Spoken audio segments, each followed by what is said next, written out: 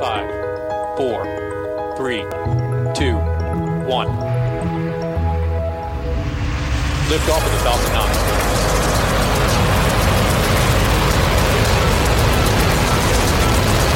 Falcon 9 clear the towers. Hi, I'm Mark Boucher, and this is the SpaceQ Podcast.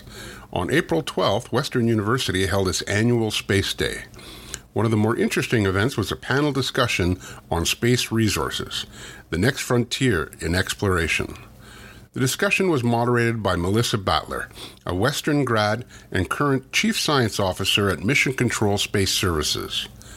The panelists was a diverse group, including Michael Winter, a lawyer and a market conduct investigator at London Life Insurance Company, Holly Johnson, the President's Business Manager, MDA, Mike Villeneuve, Director, Central Canada Division, the Geological Survey of Canada, Neil Banerjee, the Industrial Research Chair in Advanced Mineral Exploration at Western University, Tim Haltigan, Senior Mission Scientist, Planetary Exploration, Canadian Space Agency, and Charles Niabis, Vice President, Business Development, the Centre for Excellence in Mining Innovation. It was a fascinating discussion on how we'll use resources we find in space to what companies in this area should consider as they execute the longer-term goal of enabling use of these resources. Listen in. Good morning again, and welcome to the first event of Space Day, which is panel discussion on space resources, the next frontier in exploration. As you heard from Oz, my name is Melissa Battler. I'm currently the Chief Science Officer at Mission Control Space Services. As you've heard, I'm also part of the CPSX family, one of the first PhD students to graduate from the program, so it's good to be back among CPSX family and friends. So I'd like to welcome our panelists today. They are Neil Banerjee, Industrial Research Chair in Advanced Mineral Exploration, Western University, and they're sitting in random order, so if you can just wave when I say your name. That's perfect. Tim Haltigan, Senior Mission Scientist of Planetary Exploration, Canadian Space Agency. Holly Johnson, President's Business Manager at MDA. Charles Niabis, Vice President of Business Development, Centre for Excellence in Mining Innovation. Mike Villeneuve, Director of the Central Canada Division of the Geological Survey of Canada, and Michael Winter, Market Conduct Investigator, London Life Insurance Company. So the goal of this panel is to have a stimulating discussion about the challenges and opportunities, the prospecting for, extracting, and then using resources from space has, from the early in situ use of H2O on the Moon or Mars to the multi-decade-off mining of PGEs on asteroids. So I'm going to start by providing a little bit more background information about each of our panelists. Then we're going to reverse this random order that we have. Each panelist will provide their opening remarks, about 3 to 4 minutes, and they'll each have a slide. And then I'll pose the first question, but after that we're going to open it up to all of you to ask your questions. So we'll have about 30 minutes for audience questions, so start thinking about those questions now for our distinguished panel. And with that, I am going to start the introductions in alphabetical order with Dr. Neil Banerjee. He's an associate professor in the Department of Earth Sciences at Western, where he holds the NSERC Yamana Gold Inc. Industrial Research Chair in Advanced Mineral Exploration. He's recognized as a leading researcher in modern and ancient hydrothermal systems, biogeochemistry, mineral exploration, particularly in ancient greenstone belts. His group combines fieldwork, lab, experimental, and computational approaches to create value over the life of mine cycle. He's training the next generation of Canadian geoscientists to come together as a well-formed team to provide the agile responses needed by industry. In doing so, his trainees learn to develop their own personal feedback loops that allow them to evaluate and improve their own progress independently, and as a result, his graduates are now well-placed at top companies, government and academia in Canada and abroad, and I'm proud to say that Neil was one of my PhD co-supervisors as well. All right, and next we have Dr. Tim Haltigan. He's the Senior Mission Scientist of Planetary Exploration at the Canadian Space Agency, and in this role, he helps lead Canada's efforts in finding new ways to explore planetary bodies throughout the solar system. He received his PhD from McGill University, where his research revealed similarities in the evolution of ice-rich terrains on Earth and Mars. In 2016, he was in the running to become Canada's next astronaut, and in 2017 had an asteroid named after him, 130066 Tim Haltigan. Very cool. fun fact, he presently serves as the Canadian mission scientist and operations manager for OSIRIS-REx, a mission that will return a sample from asteroid Bennu back to Earth in 2023. Holly Johnson is the president's business manager at MDA. In this role, she is responsible for supporting the president's business activities, both inside and outside the company, as well as leading cross-functional senior project teams to resolve operational issues and new business opportunities. Holly has been with MDA for over 10 years, starting as a university co-op student on the Canadarm project and graduating into a full-time role as a systems engineer with project experience in space robotics, medical robotics, and advanced manufacturing. Prior to her current appointment, Holly also completed a multi-year term as a business development manager in the robotics division. Holly has a Bachelor's of Applied Science degree in Mechanical Engineering from the University of Toronto and is a member of Professional Engineers Ontario. Holly was recognized in 2016 by the receipt of the Northern Lights Aero Foundation Rising Star Award, which honors Canadian women who have made significant contributions to their field. Next, we have Charles Nieves, is Vice President of Business Development and Commercialization at the Center for Excellence in Mining Innovation. Charles holds an MBA and a Bachelor of Mining Engineering. Charles has worked for the Kidd Creek mining operations and completed a thesis on the assessment of blast hole stability in deep mines, and has worked in the field of business development and community economic and resource development for the last 18 years. He has experience in the areas of business valuation, commercialization support services, community engagement, business planning, funding application preparations, grant writing, and facilitation of local, provincial, and national community economic development strategies. As an entrepreneur, Charles has started, owned, and operated and sold online and offline businesses. In addition, he has worked with the government of Manitoba, where he gathered knowledge on the intricacies of private-public sector relations, whilst working with the Northern First Nations groups. At the Center for Excellence in Mining Innovation, Charles endeavors to create long-term value for organizations and clients by identifying business development opportunities with both the public and private client segments. Next, Mike Villeneuve began his career as a geochemist at the Geological Survey of Canada in 1987. From 2004 until 2010, he was manager of the GSC's Scientific Lab Network, responsible for the planning and operation of national research laboratories located in GSC offices across Canada. Between 2010 and 2016, he was the program manager for Targeted Geoscience Initiative, a federal government program focused on increasing effectiveness of exploration for deeply buried mineral deposits. He is currently the director of Central Canada Division, responsible for mineral geoscience programming at GSC. And finally, Michael Winter was called to the bar of Ontario in June 2018 and currently works as a market conduct investigator at London Life, Great West Life, and Canada Life Insurance Companies, investigating allegations of advisor misconduct and negligence. He graduated from Western Law with distinction in June 2017, where he spent a fair amount of time researching topics related to outer space law, including property rights and asteroid resources and the environmental law issues associated with orbital debris. During law school, he worked as a research assistant at the Center for International Governance Innovation, primarily helping senior fellows with their international legal research on climate change and Indigenous law. So, fascinating backgrounds, quite a diverse group here, lots of different backgrounds, so hopefully lots of different questions.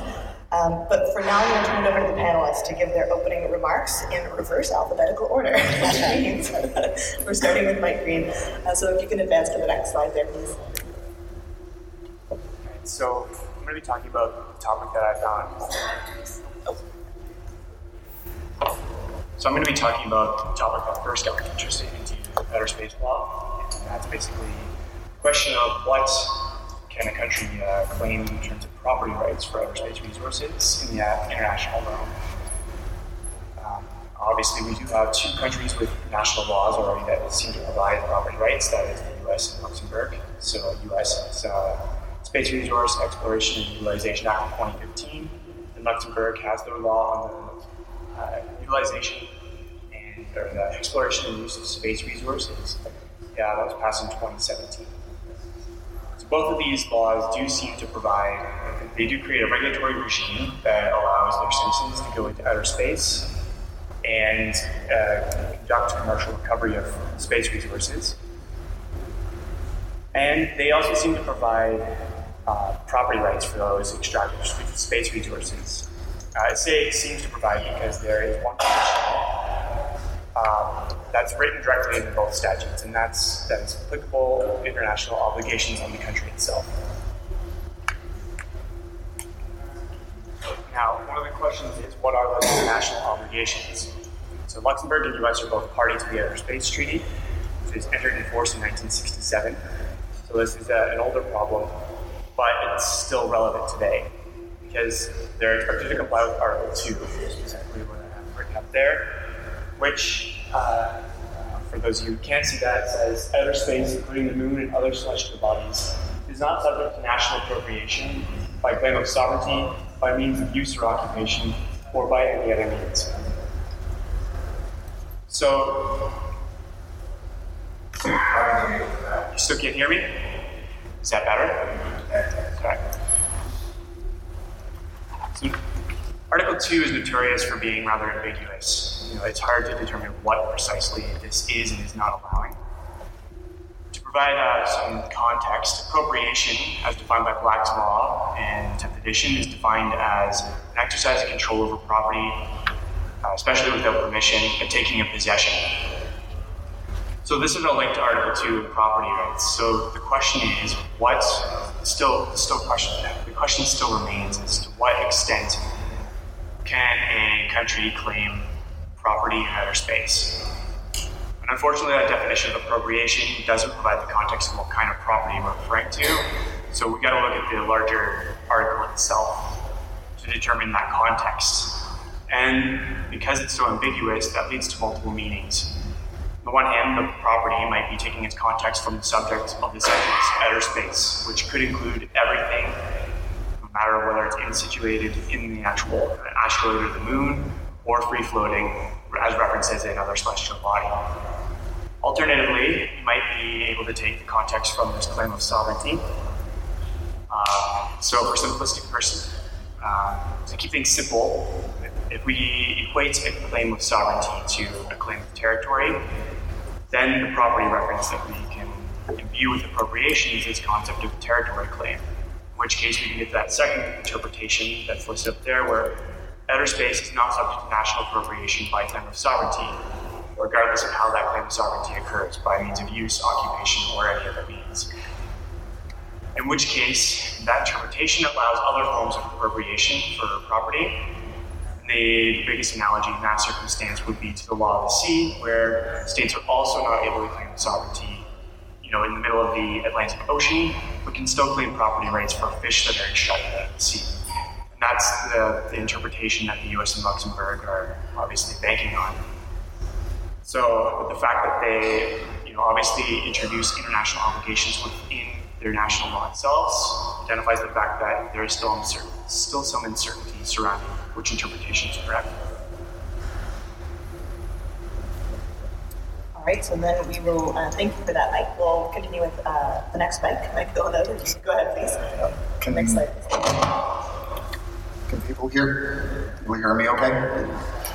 Yeah, so it was mentioned I'm a geochronologist, actually, by training. Geoscience is actually the area I usually talk about, but I'm here representing Natural Resources Canada to talk a bit more about a policy context and about the Canadian Minerals and Metals Plan, which is a brand new plan that was announced at PDAC this year. That is really the result of collaboration between federal, provincial, and territorial governments. It's an unprecedented collaboration to ensure that Canada remains at the forefront as a mining nation. And that includes not only in Canada and around the world, but also as resource extraction starts to begin to take shape in space. A big part of this plan was driven by competitiveness as the underpinnings of it. We want Canada to be the competitive location for where natural resource extraction and use takes place. But there's flexibility within this plan that really plays into the evolving topics such as mining and space. There's 6 key pillars of that plan: economic development, competitiveness, the advancing participation of Indigenous peoples, the environment, science, technology, and innovation, which is really where I'm going to focus on today as it pertains to space resources, communities, and global leadership. Canada's a leader in mining innovation, and it has a lot of advantages. Highly skilled workforce with expertise in extractive technologies, geoscience, biological sciences, artificial intelligence, and space. We're thinking through this plan of where the industry is going to be 40 or 50 years from now. This is not a short-term plan. This is meant as a long-term vision. And a couple areas really impact on space resource utilization. Mining in northern and remote regions comes to mind, particularly for Canada. We have a vast territory in the north that, like mining in space, there's harsh environments, no infrastructure, or easy access to energy sources. And additionally, as we're discovering, more and more mineral resources are located at greater depths and more complex terrains, necessitating new technologies to extract them efficiently. Similarly, as was just mentioned, offshore is another area that impacts space exploration. And this one from a regulatory environment. As was mentioned, beyond Canada's coastlines and the seabed, regulatory regimes and legal frameworks need to be developed and respected internationally, once again, similar to space. Canada has the opportunity to position itself as a leader on new frontiers. And the Canadian Minerals and Metals Plan, or CMMP, or the plan, depending on who talks about it, provides a medium to factor these new frontiers into the long-term vision of Canada's mining future. Other economies, such as the US and Luxembourg, Australia, are taking steps to establish themselves as early movers in space mining, attracting capital, talent, and to facilitate the success of private companies. We need to be there as well. Canada's historical heritage in mining and space go back decades.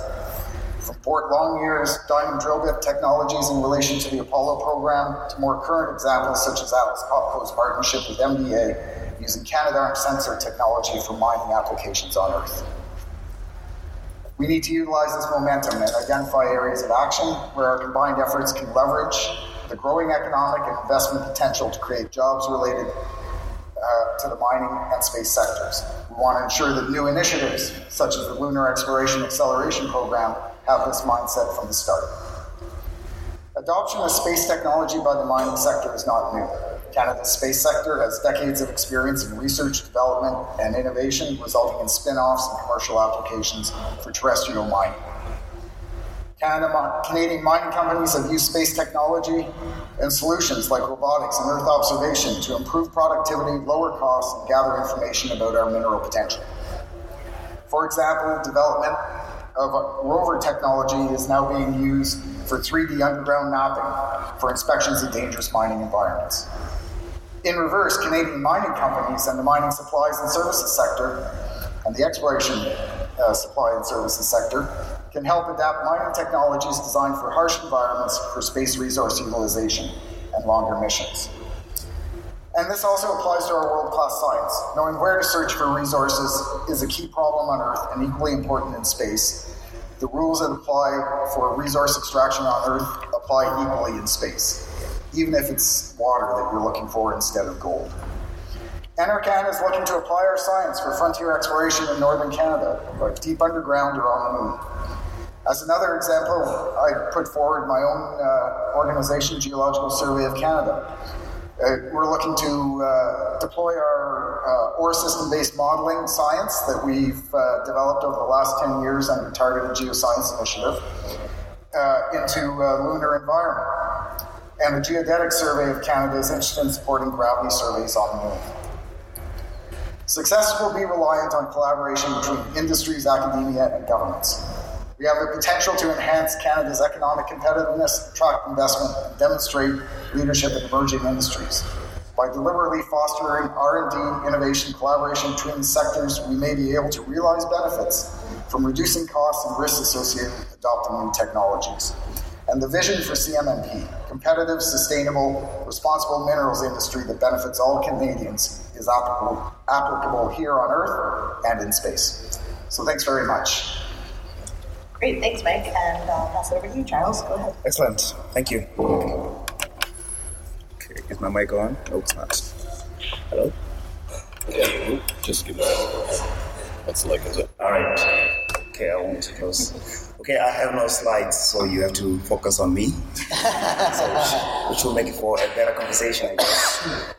First of all, I'd like to just say that I am passionate about mining, and the reason that I'm passionate about mining is that mining builds communities. And, if you look around you right now in this building, there's nothing that is standing in this building that is not somehow brought to us by mining. So mining to me is like, the god of the industries. It's in the beginning there was mining, right? So there you go.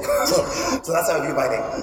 And I think, for space mining, it's one of those areas where it is definitely the next frontier, but we recognize that in order for us to push technology to the next place, we need minerals that are unique and maybe even new, that can allow us to maybe make things move faster, make things smaller.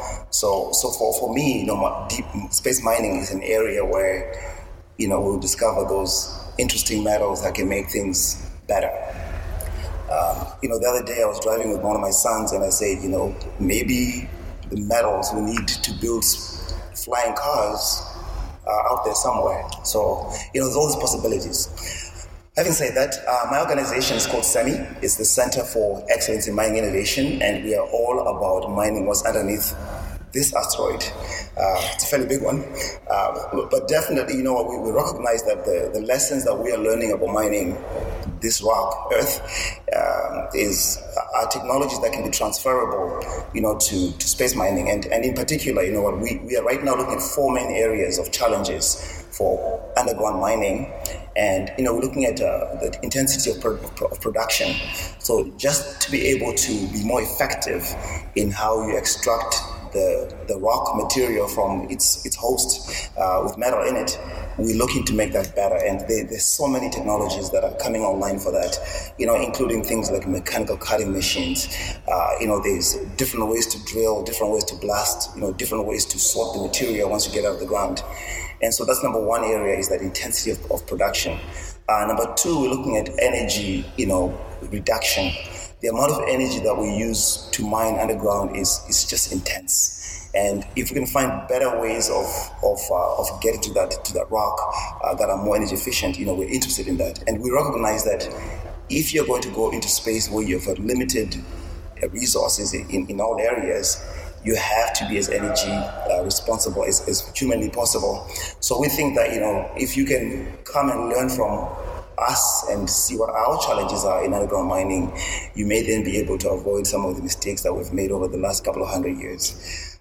And then the third area is we're looking at the whole infusion of the digital side of things into mining. Mining has historically been, at least here on Earth, has been known to be very risk averse. And, part of the story also is that mining is a culture, that is so careful that it doesn't want to take any unnecessary risks. So, that's a change management issue for us. And at the end of the day, we come to realize that for deep underground mining, it's not about the technology. It's really about people adopting different ways of doing business. So that whole digital infusion piece is not so much a technology issue, but it's an alignment of digital with how people work.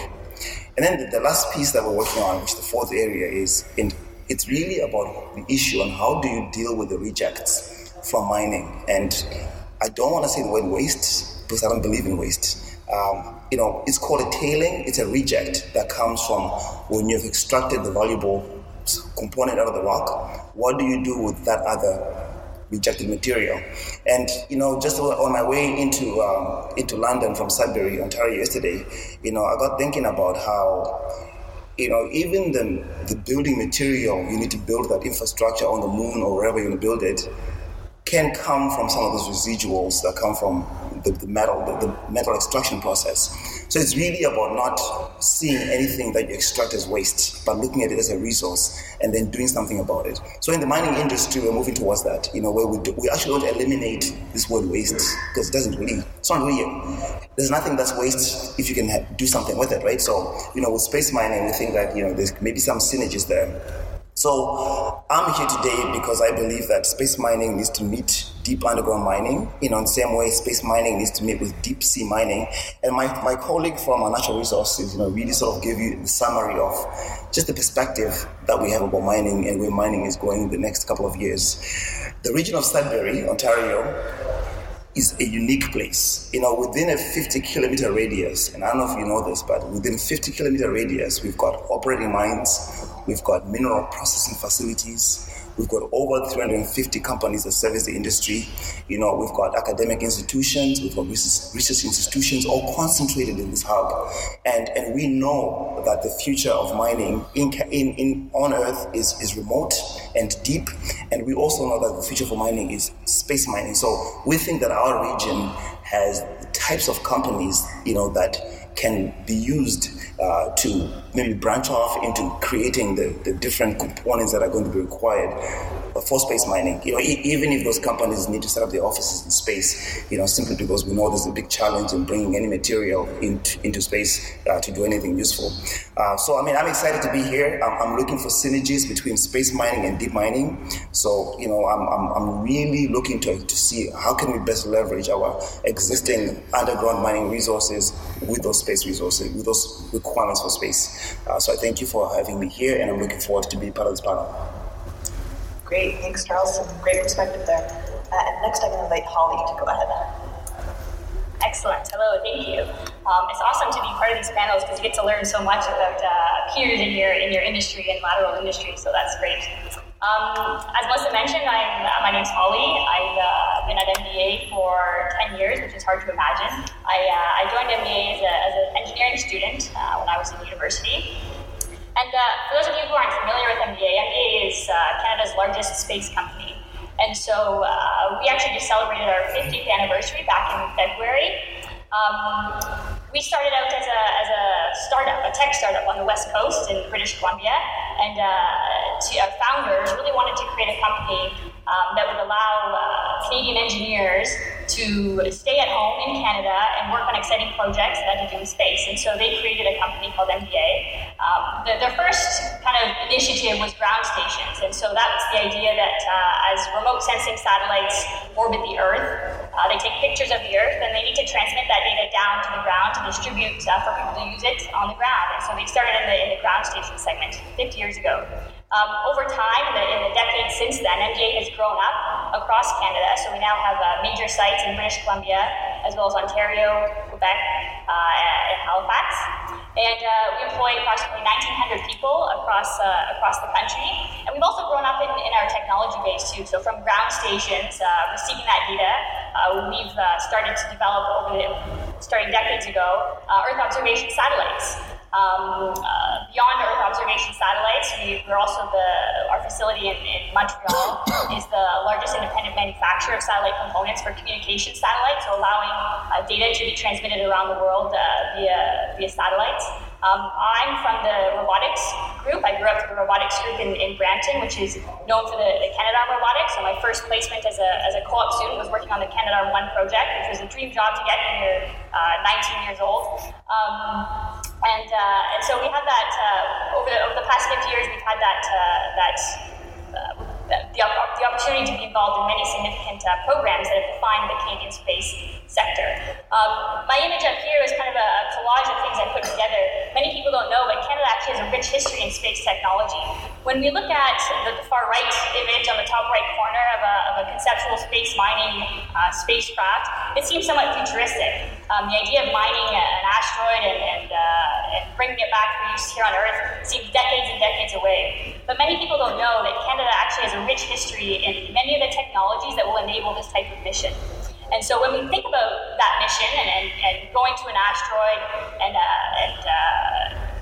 the long term, we look at the history of what Canada has done in space. So Canada was actually the third country into space in 1962 with the launch of Galloway 1 satellite. And then in the decades since then, we've managed to become world experts in areas such as on-orbit robotics. So Canadarm1 launched in 1981 with the space shuttle, flew over 90 missions on the space shuttle, retired in 2011 with the space shuttle program, but then was succeeded by Canadarm2 and Dexter, which are currently on orbit on the International Space Station today. From Canada, we've been supporting robotic missions for over 18 years on the International Space Station, and they perform activities daily, supporting astronauts, doing maintenance, upkeeping the station to allow the life of the station to exceed and allow the science to go on the International Space Station. So that's one key area that Canada has a world-leading expertise in, that when you think about asteroid mining and the idea that it's likely going to be a robotic mission that perhaps goes there first, we have that world-leading expertise in the robotics as well as the operations. So planning the robotic operations, understanding the operational concepts and the robotic technologies that you need to be able to do those types of activities. Other areas include sensors. So Canada has world-leading space sensors technology. Both LiDAR and optic sensors as well as radar sensors. So as I mentioned before, we've had three generations of radar satellites that take images of the Earth and send those images down to the ground and distribute to commercial and government customers daily for purposes such as natural disaster recovery or mining, for example, actually supporting terrestrial mining. The idea of using radar imagery on a satellite can also be extrapolated to other objects and other bodies and planets, such as Moon or Mars. Another type of sensor is a LiDAR, and so currently today, MDA, in partnership with the CSA, has an instrument called OLA, the OSIRIS-REx Laser Altimeter, which is currently orbiting, or rendezvousing, I guess is the appropriate term, with an asteroid called Bennu. And there's a screen grab there, which is a really neat color image of the latest, I think in the past week, of the first 3D topographical map of the asteroid Bennu that's been taken from this Canadian instrument, OLA. And so the purpose of this is to create a map of the asteroid so the OSIRIS-REx spacecraft can go and take a sample from the asteroid and bring it back to Earth. And so this is something that we've developed in Canada and is flying right now and will return back to Earth in the coming years. And so when we think about space mining, and perhaps it's many, many years away, it's important to remember that there's many technologies that Canada has developed over time, including rovers on Mars, rovers and sensors and different instruments that have been operational on Mars for more than 10 years. And so as we talk on this panel and talk throughout today, space mining is I would say, an adventure to be had, but Canada has a major role to play in that with all the technology development that we've had over the past 60 years. Great, thanks, Holly. And with that, we'll switch from space industry perspective over to government perspective. Tim, over to you. It's still space perspective.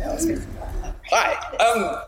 Isn't this exciting? I mean, when you just take a step back and think about why we're here today, we have a group of people and a group of panelists and experts from around the country to talk about potentially one day taking a spacecraft to a body somewhere in outer space, identifying resources that are valuable to us, extracting them, processing them, and turning them into something that will take us even further out into the solar system. This, I mean, a few years ago would have sounded like science fiction, and so it seems even today that, yes, okay, resource extraction and processing is years away. Someday we'll do this. But I think that this week we've been reminded very clearly that someday happens. We're now 60 years on from the first human in space. And I'm sure someone thought, well, someday we'll have a permanent human presence in space and we'll have people walking outside of spacecraft to go and fix cables and things like that. And just this week, we had Canadian astronaut David Saint-Jacques doing exactly that. 100 years ago, we had black holes that were theoretically predicted. And I'm sure over the past 100 years, we have people saying, well, someday we'll be able to get a sense of what these things really look like and what their structures are.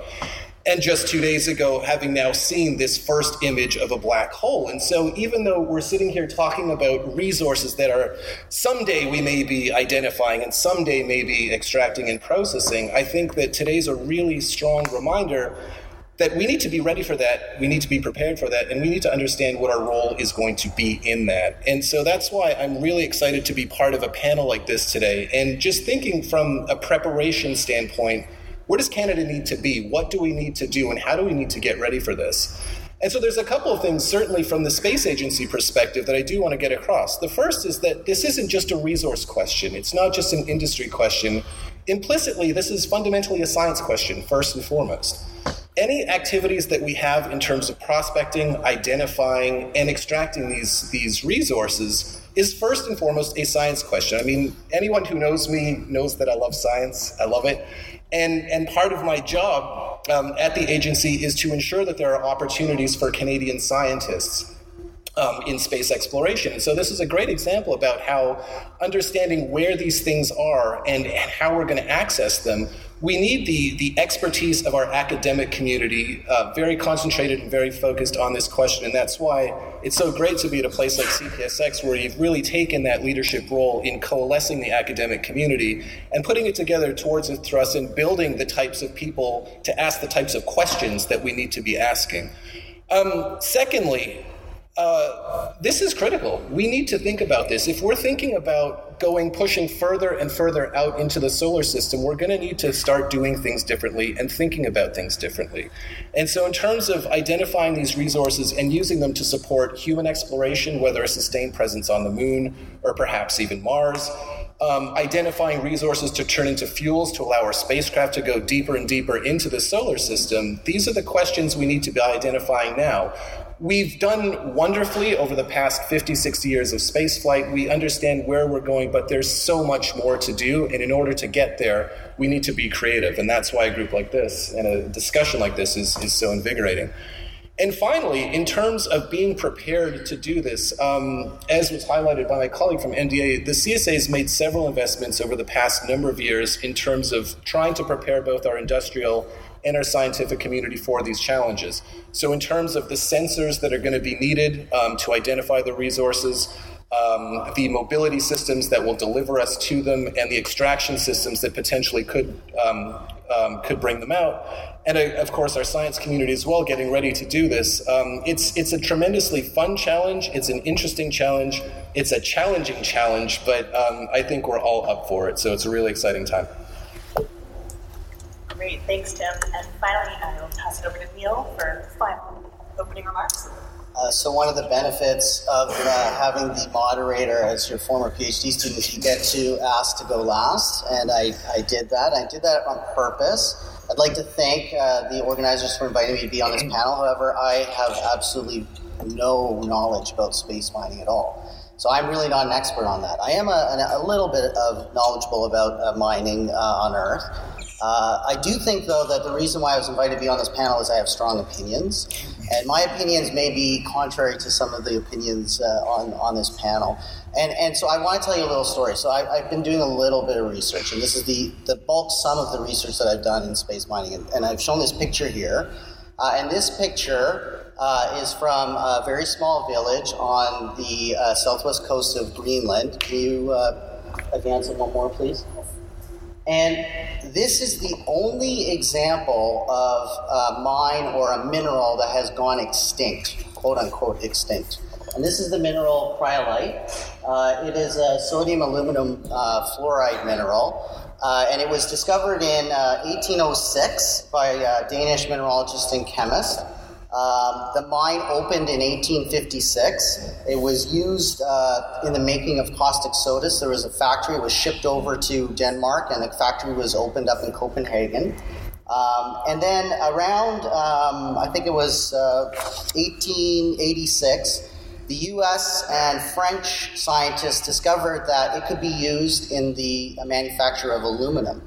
Manufacture of aluminum had already been discovered back in 1826, but it required temperatures up to 2,000 degrees to actually take the bauxite ore and convert it into aluminum. Using this mineral as a flux, you were able to decrease the temperature by 1,000 degrees. So this mineral was incredibly useful for the manufacture of aluminum. However, back in 1886, there really actually wasn't much use for aluminum. That probably sounds surprising, but it wasn't until the First World War, when aviation really was taking off, pun intended, that aluminum really came into its own. And so at that time, the Danish government was taking a small tax on the production of cryolite from this mine from Greenland. And by the time of the Second World War, they actually had enough from that to buy half of the company.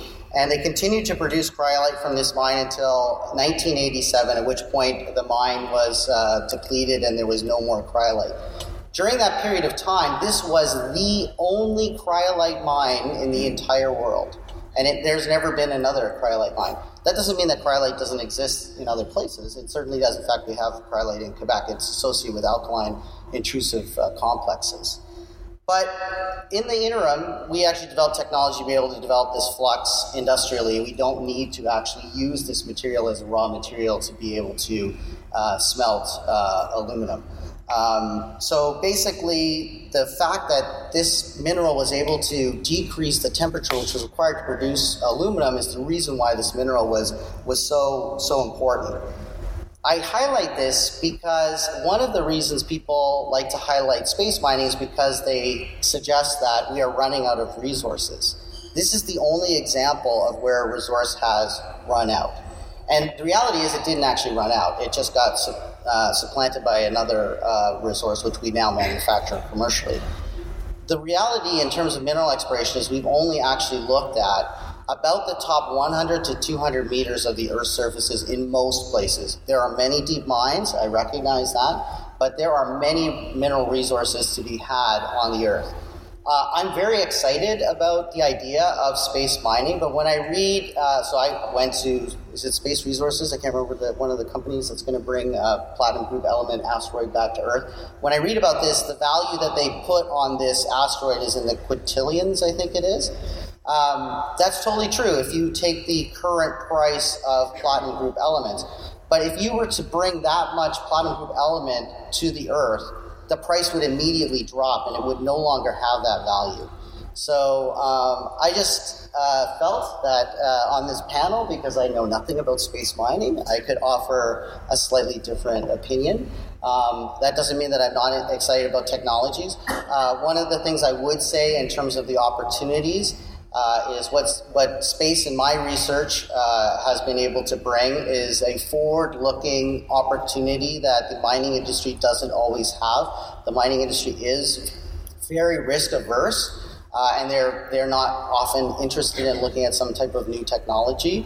But when it can be proved in an exciting and new way, like it can be done in space, then I think that is a way to open the eyes to the mining industry of what technology may actually lurk out there. So, thank you. Great. Thanks, Neil, for bringing the controversy. Thank you to you all for your opening statement. So that was great, but we do only have 20 minutes left for questions, so I'm going to get right to the first one. And I'm going to invite Michael Winter to be the first one to answer this. We'll go in the same order. So given that there will be commercial lunar missions 2 years from now, sort of at the dawn of commercial lunar exploration, is very exciting. So we're going to see a minimum of 10 payloads going to the lunar surface per year. What niche Canadian technologies or abilities or skills should we invest in now to set ourselves up as experts and leaders in this field? And or what are the critical first steps towards this goal that industry, government, and or academia need to take? All right, well, I'm also not that concerned with technology here. My focus being on the legal and regulatory environment. So I'm going to cheat a little bit, points to Canada's recent space strategy. So exploration, imagination, innovation. It's something that they've already recognized that they need to review the regulatory environments, and in particular, especially when we've got commercial actors in the presence, we've got to consider, competitiveness of our legal environments compared to the U.S. and Luxembourg. And basically, we need to make sure we're primed. Our regulatory environment is basically an incentivized environment for private actors to actually operate in. So I think it's one of the areas is we got to review what we currently have and make changes to get to that point. Okay, great. Thank you. And I will ask the same question of Mike Williams. So I spoke a bit about the CMMP to act as an enabler of bringing together all the various pieces of the knowledge networks in Canada. I think Canada has a great long history of academics, government scientists, provincial, territorial, and federal, and industry all working collaboratively, collectively to address problems going forward and provide opportunities for training and cross-training. The pieces that are there's a technological and a scientific piece that's been spoken about quite extensively here, and I think that there's a lot of cross-fertilization that can take place, especially with the resource extraction industry in Canada, which I put at among the best, if not the best in the world, and there's an ecosystem there that you can take advantage of. There is a regulatory framework that also needs to be developed. Michael talked about that a little bit, and government, quite honestly, the federal government is still sorting out not only what that framework and regulatory framework should look like, but also who, in particular, will take the lead on developing it. There's various departments in Ottawa that all have pieces of this pie, and somewhere you have to coalesce it down to a single type of agreed upon framework that can be put into law and action by the federal government. So, CSA has a part of that, Natural Resources Canada has a part of that, industry, science, and economic development has a part of it, just as the most obvious players. And they all bring different perspectives to it. There are different departments, there are different mandates, and they bring those different mandates to the table. And some of them are somewhat competing, to be honest. But I think it's all resolvable, and the conversation is now starting, which is the important part of this. So I'll leave it at that. Great, thanks. Over to you, Charles. Yeah, well, thank you for the question. Oops, I turned my mic off. It's back on. Yeah, thank you for the question. I would say that, look, the federal government issued a competition recently called the Crush It, okay, and the reason for the Crush It competition was to try and encourage, ideas that can reduce the amount of energy needed in comminution. And comminution is really just a fancy word of saying, releasing the metal from the rock in the most effective way possible. And I think that, if human beings are going to go on the moon and do some neat work, then there are technological requirements that need to be flushed out quickly enough so that, when you do go there, you can actually do useful work.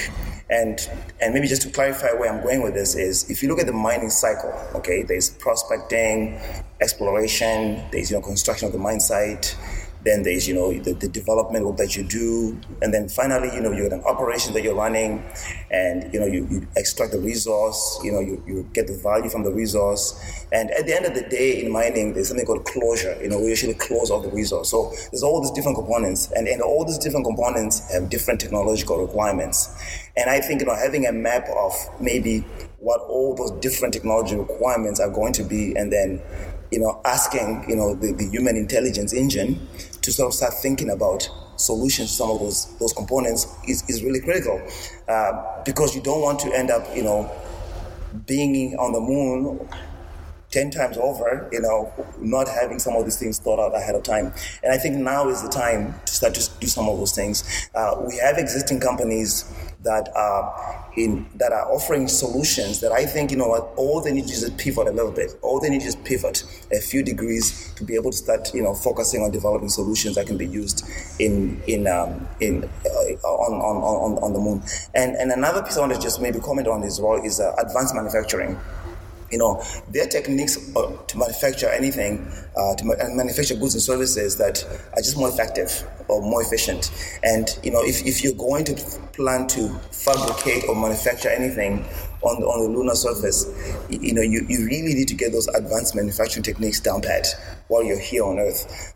If you look at the amount of time it takes, the amount of, maybe the sequence of steps that it takes to create maybe nickel, for example, or maybe to create, the metal that's inside this microphone, it's quite a long process. And then if you try and duplicate that process on the moon to create maybe a bolt or to create even a little nail.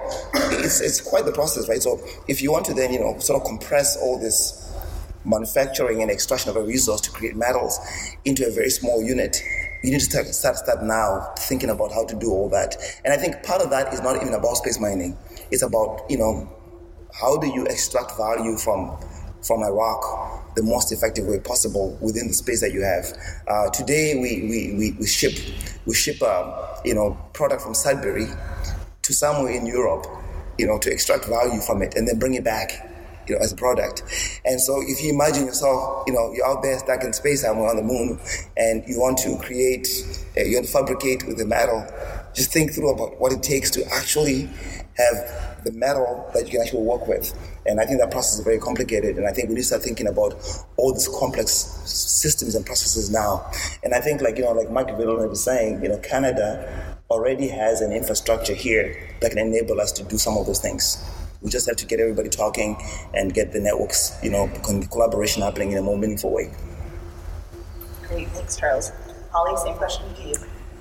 Okay, so I think when we look addressing maybe the controversial, but not so controversial point that I think it's when we think about space mining, I think we all agree that we're in the very early stages, and there's probably years of discussion and investigation to really understand the value, the utility, and how we would use or how space mining would appear in our lives in the decades to come. When we come back a little bit and look at a near-term implementation of what we call space mining, the topic of in-situ resource utilization is a more near-term topic that I think we can talk about and get our hands on. And this is the idea that in order to travel to the moon and beyond, eventually onto Mars, which is where the international space agencies have their sights set on, the idea of taking all of your fuel and all of your propellant and all of your resources with you to those long journeys, eventually it doesn't make sense anymore. And so the idea of using resources at your intermediate waypoints, transferring ice water into hydrogen and oxygen, and perhaps utilizing that as air to breathe for astronauts or propellant for your space vehicles to go further. I think that's more of a near-term vision that we can kind of set on the waypoint to space mining of an asteroid and bringing home rare earth metals. And so when we look at that near-term view of in situ resource utilization, there are many key technologies, again, back to my point earlier, that Canada has a strong expertise in. And even better, if there's a way for industry to line up those technologies with near-term commercial opportunities, I think that's where there's a good opportunity to develop technology, leverage the history that we have, with the eye of eventually implementing and applying those technologies onto in-situ resource utilization or space mining. So from an MDA perspective, we're doing that in an area called on-orbit servicing. And so when we think about satellites now, we launch satellites up, traditional geostationary satellites are up there for 15 or 20 years. They eventually run out of fuel. And just like when you're driving your car and you hopefully don't run out of fuel, but if you were to run out of fuel, you wouldn't just leave it on the side of the road and go buy a new car. You eventually gas up. We would refuel the car, and the duration of the car's life would be significantly extended. And so the idea of on-orbit servicing satellites has been around for a few years, decades if you talk to some of my colleagues at MBA. But it's actually becoming a near-term business case in terms of the value of actually going up and refueling these satellites that are potentially fully capable and still fully functional, but are just running out of propellant. And so the technology to refuel a satellite involves bringing fuel up to orbit, accessing a satellite with valves and caps and lock nuts that have never meant to be accessed before, doing all of this robotically, hooking up to a valve, transferring propellant, making sure that there's a good seal, closing the valve and restoring the satellite to its original condition, and then backing away.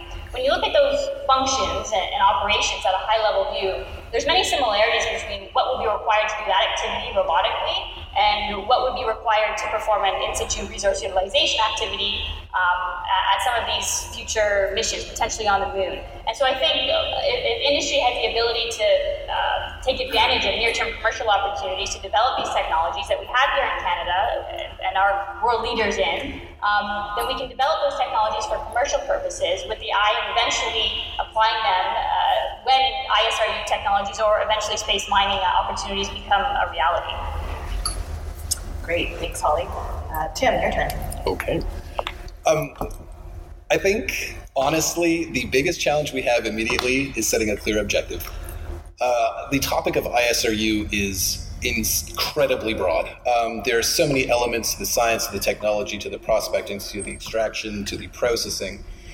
And as a Canadian community, I don't think we have to do everything. I don't think we need to do everything. This is an international venture by definition. And so the question I have for Canada is, where do we want to be in this process? What do we want our key contributions to be? And so identifying specifically where we need Canada to be, identifying where our niches can be, and then focusing on those.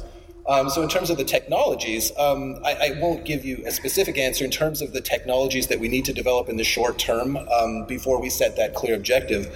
But what I will say is when we do set that objective, I think what we need to do is have that sort of over-the-horizon look, but understanding how the technology developments we're investing in today also help today. So whether it's terrestrial spin-offs or whether it's immediate increases in efficiencies for terrestrial communities or terrestrial companies, I think that's the approach we need to take. So certainly having that long-term vision and that flag post that we're aiming for, but understanding how the steps along the way will help us while we're going. Great, thanks, Tim. And last but not least, Neil. Okay, so in terms of where we should invest, I think actually is not necessarily a technology, but is in people. And I'm being a little self-serving here because I'm a professor at a university, but I think young people are going to be the answer to this question. I think we need diversity of thought. And through that diversity of thought, we will get creativity, and that creativity will lead to the innovation. So the innovation is not in a piece of machinery or a piece of hardware or software. I think the innovation is in the creative outlook from young people who are given great training supported by government and academia and by industry. Those three sort of pillars coming together to lead to an inclusive environment where we can have diversity of thought. I think that's where we need to invest. Well, that's a wrap on this episode of the SpaceQ podcast. If you like this show, please support us on Patreon. The address is patreon.com/SpaceQ. We really appreciate feedback, and to help us, we ask you consider to write a review on Apple Podcast or Google Play Music if you're so inclined. If you have any comments on this episode, you can email me at podcast@spaceq.ca, or you can post them on our website at spaceq.ca, where you'll find an archive of each episode. If you send me a comment by email, I'll write back to you as soon as I can. On Twitter, you can follow us at Canada in Space, and if you use Facebook, you can find all our articles and links to the podcast on our page, The SpaceQ. If you like the show, please subscribe to us through your favorite podcast app.